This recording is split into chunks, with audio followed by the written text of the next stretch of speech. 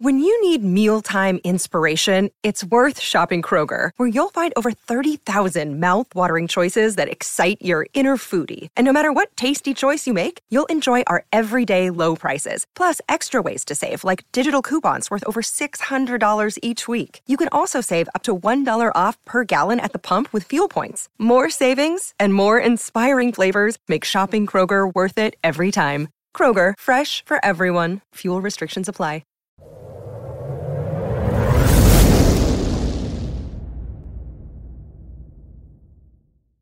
With Eric Kane, Brent Hubbs, VolQuest.com. Tennessee falls in the College World Series, eliminated by LSU. Tennessee goes 1-2 at Omaha, defeated twice by the LSU Tigers to end the season.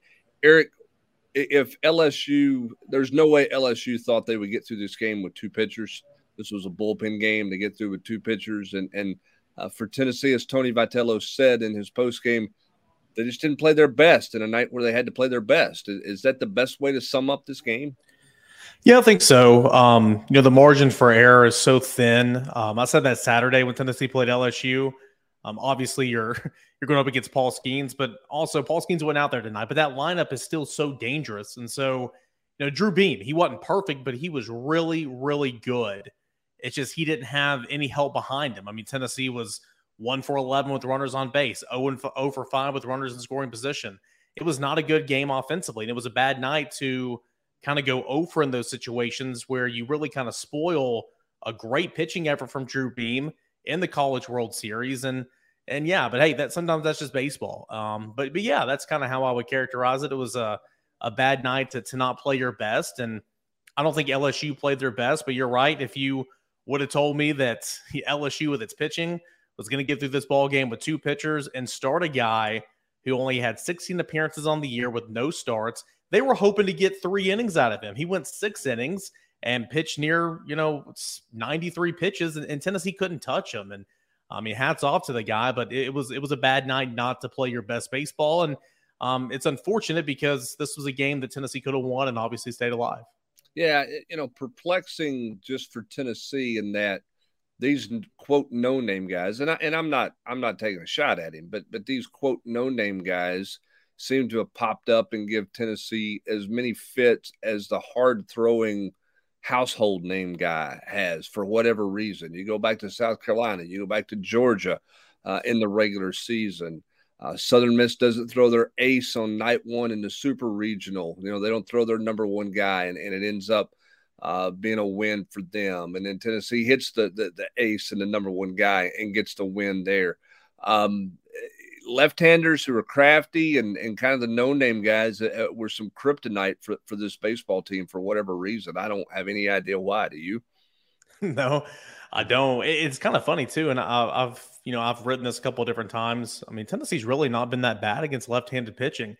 In fact, now there's been obviously more righties than lefties.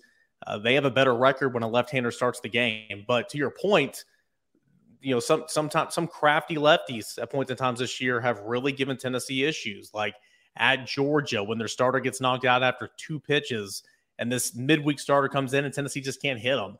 The strangest thing at Hoover, where the guy that Tennessee really got after back in the beginning of March kind of one hits them through 6 innings. It's just kind of hard to explain. And this guy was a lot of the same as well. 6 innings, 4 hits, no runs, obviously 7 strikeouts and no walks. Tennessee's a very left-handed heavy lineup. It has been all year long, but they are who they are. And at some point in times, they just couldn't come through. I mean, Tennessee had their chances today. And I think that's what's frustrating. I wrote my 5 quick takes that I think Tennessee, put runners in scoring position, at least 4 different innings, but left the bases loaded 1 inning, left runners at second and third another inning. Those are critical opportunities in a ball game that was 2-0 for the longest time. And you just got to find a way to break through there. And Tennessee just couldn't do that tonight. So the guy that I thought originally was going to start the game, Riley Cooper, came on and he was pretty good in relief as well. 2 hits over 3 innings, and Tennessee just couldn't get it. And, earlier in the game when the wind was Tennessee's best friend, I really couldn't do him any favors later in the game. No, and look, as you said earlier, I mean, it's baseball, and baseball happens, and it's why this sport in college baseball, it's so hard to win the thing. You think about it, and you look at the road, you say, well, LSU's got a tough road to get there, and they do. But you know what? So does Wake Forest, who's got to go through LSU. Maybe Florida's got an easier path to the finals, to the championship series. But it's hard to win this championship. And, I think that when you look at this thing, as frustrating, and you mentioned this in your 5 takes, as frustrating as the loss was tonight, or as bit disappointing, bittersweet, whatever phrase you want to use, if you take a day or so and you start to look back at the big picture, the evolution of this baseball team, I think from head coach on down, you're going to question decisions that Tony Vitello makes for as long as he's Tennessee's head coach. Not every decision, but there's also going to be moments where you're like, okay, why did he make a pitching change there with a 1-2 count, right? I think Halverson's still wanting to know why he made a pitching change there with a 1-2 count. But I think when you look at the big picture of this baseball season, every part of this program grew this year. And I think for me, that is watching it from afar. I didn't watch it like you did, but watching it from afar, that's my biggest takeaway, is that at the end of the day, when you put a bow tie on this season, what's your takeaway? Is it is a program, not just a team. It is a program that grew from, back in the fall, but certainly from February to June, and they grew a great deal.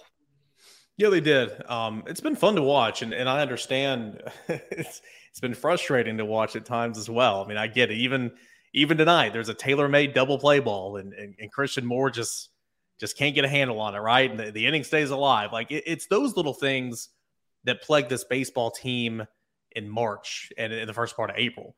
And they grew up out of it. We talk about it all the time. Defense got better, pitching got better, hitting, got deeper, all that type of stuff. But it's just been fun to watch this team grow, and it's been fun to watch Tony Vitello grow. There's two sides to every coin. You wrote a column a couple of weeks ago talking about how this is the best job that Tony Vitello's ever done. A lot can be said for that. I agree with that a lot of the ways. But also, this is a talented team. It's never not been talented. It's just about getting those guys to play up to their potential.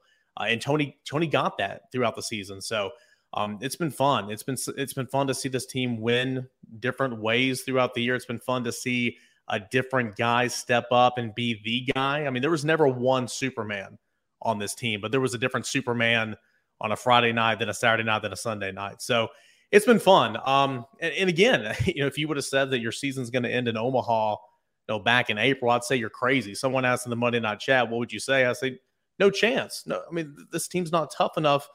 This team's talented enough, but this team's not tough enough mentally, but it grew. And so that's what's been fun for me watching this team. And again, you get to a game like this where it feels like even if you win this game, it's going to be a challenge to beat Wake Forest twice, obviously. But the road's just kind of there. Go get it. Go beat up on a guy that hadn't pitched in 2 weeks. Go beat up on a guy that's not made a start all season long. And you just don't. But again, that's just baseball. But you're right. I think this team's growing up. I think this coaching staff has taken a step forward and grown up. And Tennessee baseball, I mean, I kind of ended 5 takes or something with it here recently. Tennessee baseball's no stranger to Omaha. They're on. I mean, you know your way around this place. And I think that's a testament to this program. And, we'll see what's in store for the years to come. Well, and they're no longer the cellar dwellers in the, or bottom feeders or bottom half feeders in the SEC. I mean, they're proven. They have proven that they are here to stay. They have established themselves as a contender every year. That doesn't mean they're the favorite. As Tony Vitello said, they were overrated to start the year. But they have proven that they know how to make it work and are figuring things out and getting better each and every year. I think the question moving forward now, as you kind of spin it forward, is where does this team go from here, Eric? When you look at the next few weeks, you mentioned this, guys are going to get a break. Some are going to go to USA baseball. Some are going to play summer league. Some guys are going to just go catch their breath for a little bit. Before they get back in August. Tony Vitello and his staff are going to go recruiting. And then you have the ever-looming transfer portal out there. What do you think what do you see over the course of the next few weeks for this baseball program as you start to look ahead to next year? Yeah, there's a lot to do. I mean, there's truly, there's no off season, right? You've got teams, the team you just played tonight, right? You're competing for a national championship, and you're bringing guys in through the transfer portal while you're in Omaha. And this team's been working. Don't get me wrong. This team's been recruiting. Tony's making phone calls. I mean, they're doing their job, but you're gonna have to get some guys via the transfer portal here in the next few weeks. The portal will close on July 13th, but I think Tennessee's going to be active. Obviously, there's a number of positions that you want to tag. You're going to need a shortstop for next year, maybe upgrade at the catcher position, maybe go get an outfielder. Of course, you always need starting pitching. So there's obviously some options out there. The name I threw out yesterday, the North Carolina State freshman, DH, but he's also a catcher. That's somebody to look out for. He entered the portal. Of course, Tennessee had a target, former Xavier left-handed pitcher, and he committed to LSU a couple of days ago. So there'll be more names that'll be, jumping out there, but Tennessee's going to attack the transfer portal. The current team, I think USA Baseball is a possibility for, probably two guys on this roster right now. We'll have to see. Summer ball, of course, some guys are already out playing. Some guys, there's like 5 guys that if they play summer ball, they're going to the Cape Cod, but potentially they're not going to go because of, USA Baseball or, rehab or just whatever the case may be. So we'll be tracking that. I'm excited to kind of track all that here over the next couple of weeks and catch up with some guys who are in the Appalachian League and stuff like that. And then, of course, you have the Major League Baseball draft that's coming up. And, Tennessee's got a really nice 2023, recruiting class coming in here, but you got to watch out because the Major League Baseball teams will draft these guys. And depending on how much they're willing to pay in that slot value, will they make it to campus? So I'm excited to kind of dive into that. It's going to be new for me in the sport of baseball. So I'm pumped up about the challenge, but that's kind of what's next. They're going to feel bad about this loss. They're going to go home tomorrow and then you're going to move on. And guys who are seniors are going to pack up their things, and guys who will be back here next year are going to go play summer ball, and Tony Vitello is going to be recruiting. So look forward to some busy next few weeks, so certainly with the transfer portal. Again, the portal window is open until July 13th. Yeah, the portal's been good for Tony Vitello the last couple of years when you look at guys who have come in. And I'll say this. I know there's been a lot of people who have been frustrated at times with Maui this year, struck out too much and didn't play his best, dealt with some injuries. The guy was terrific in Omaha. I mean, he had a terrific 3-game tournament there. He hit the baseball well. Park seemed to suit him very well for whatever reason. I thought he was a guy who was he didn't seem to be pressing when some other guys looked like they were pressing. He was as calm and relaxed as he'd been. I thought he was really terrific. So just a shout out for him. As we close this thing out, I'm going to ask you this question. In a sentence, in a phrase, sum up this baseball team this year.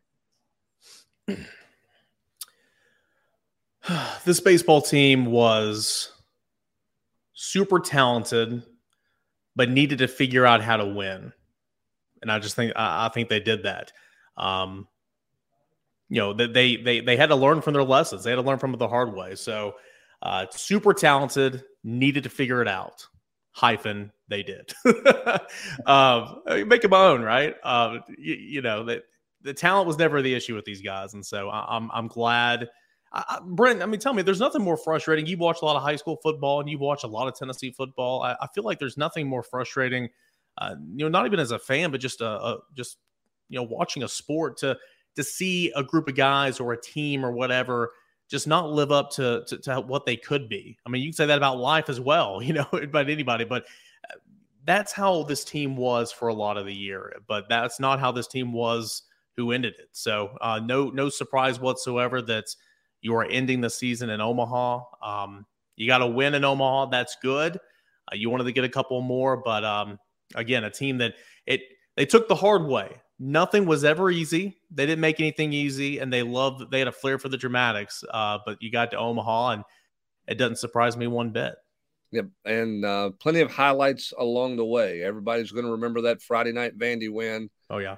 The comeback against Clemson, a couple of home runs kind of heard around Rocky Top, and then a really magical performance for 6 innings by Chase Burns in Omaha. I mean, you can debate which one was the best out of those, but there was certainly a lot of moments to remember by this team. And I think this team in years passing is going to be remembered very fondly as a team that found a way to reach their potential when it got crunch time, when you had to have it. And that's, again, a credit to the locker room. It's a credit to the leadership, and that's a credit to the culture and the program that Tony Vitello and his staff have created. And I'll say this too, when things aren't going well, and you see this in basketball, you see this in football, you saw in baseball this year, a lot of times you just assume something's going on. There's locker room problems, all the culture's bad, all that type of stuff. Well, I mean, nothing's ever going to be perfect. You're not going to get along with the guys that are, sitting beside you in the locker room, on the bus, on the flights. You're around these guys so much. Your brothers, you're going to fight. I'm not trying to act like everything was perfect, but to see the emotions down there in that dugout, down there in the tunnel underneath the stadium after the game, for some of those guys, Camden Sewell, Griffin Merritt, who was just here a year, but seeing what he looked like after this game, that's some of the other guys, some of the pitchers, Chase Dolan, even some of the underclassmen. I mean, this obviously it hurts, but you come to a realization that you'll never be around this group of guys again. It's the same thing with at the end of every high school football season, you all cry on the end of the field. That's a lot of what it was tonight. So these guys love each other. They love playing with one another. And, as you'd expect, it was a little emotional down there after the game was over. So anyway, it just speaks again. I think, is Tony Vitello perfect? No, he's not. He'll never be perfect, but he's got this thing rolling here at Tennessee and back in Omaha. And that is the best way to end a season for sure. If you're going to lose the last game of the year, lose in Omaha. Yep, certainly did. I know you've had a great experience out there seeing it for the first time and covering it. We certainly appreciate all of the coverage. I know all the VolQuesters appreciate all the coverage you have brought them, not just from Omaha, but throughout the year covering this team, going all the way back to Arizona in Game 1 when Tennessee got this thing started. Lots of roster moves, lots of roster decisions to take place by all parties as the portal window remains open. Major League Baseball decisions are out there. All kinds of things going on with this team that will continue to follow. There's going to be movement, I think, on renovations to Lindsey Nelson Stadium. There'll be talk about that in the coming weeks, in the coming months as well. So plenty of baseball just because the season's over. And that season's a long, long grind. But the movement in this program is not going to stop. So we'll continue to cover all of that. So for the final time from Omaha, Nebraska, he is Eric Kane at the College World Series. I'm Brent Hubbs, VolQuest.com. Have a great day, everybody.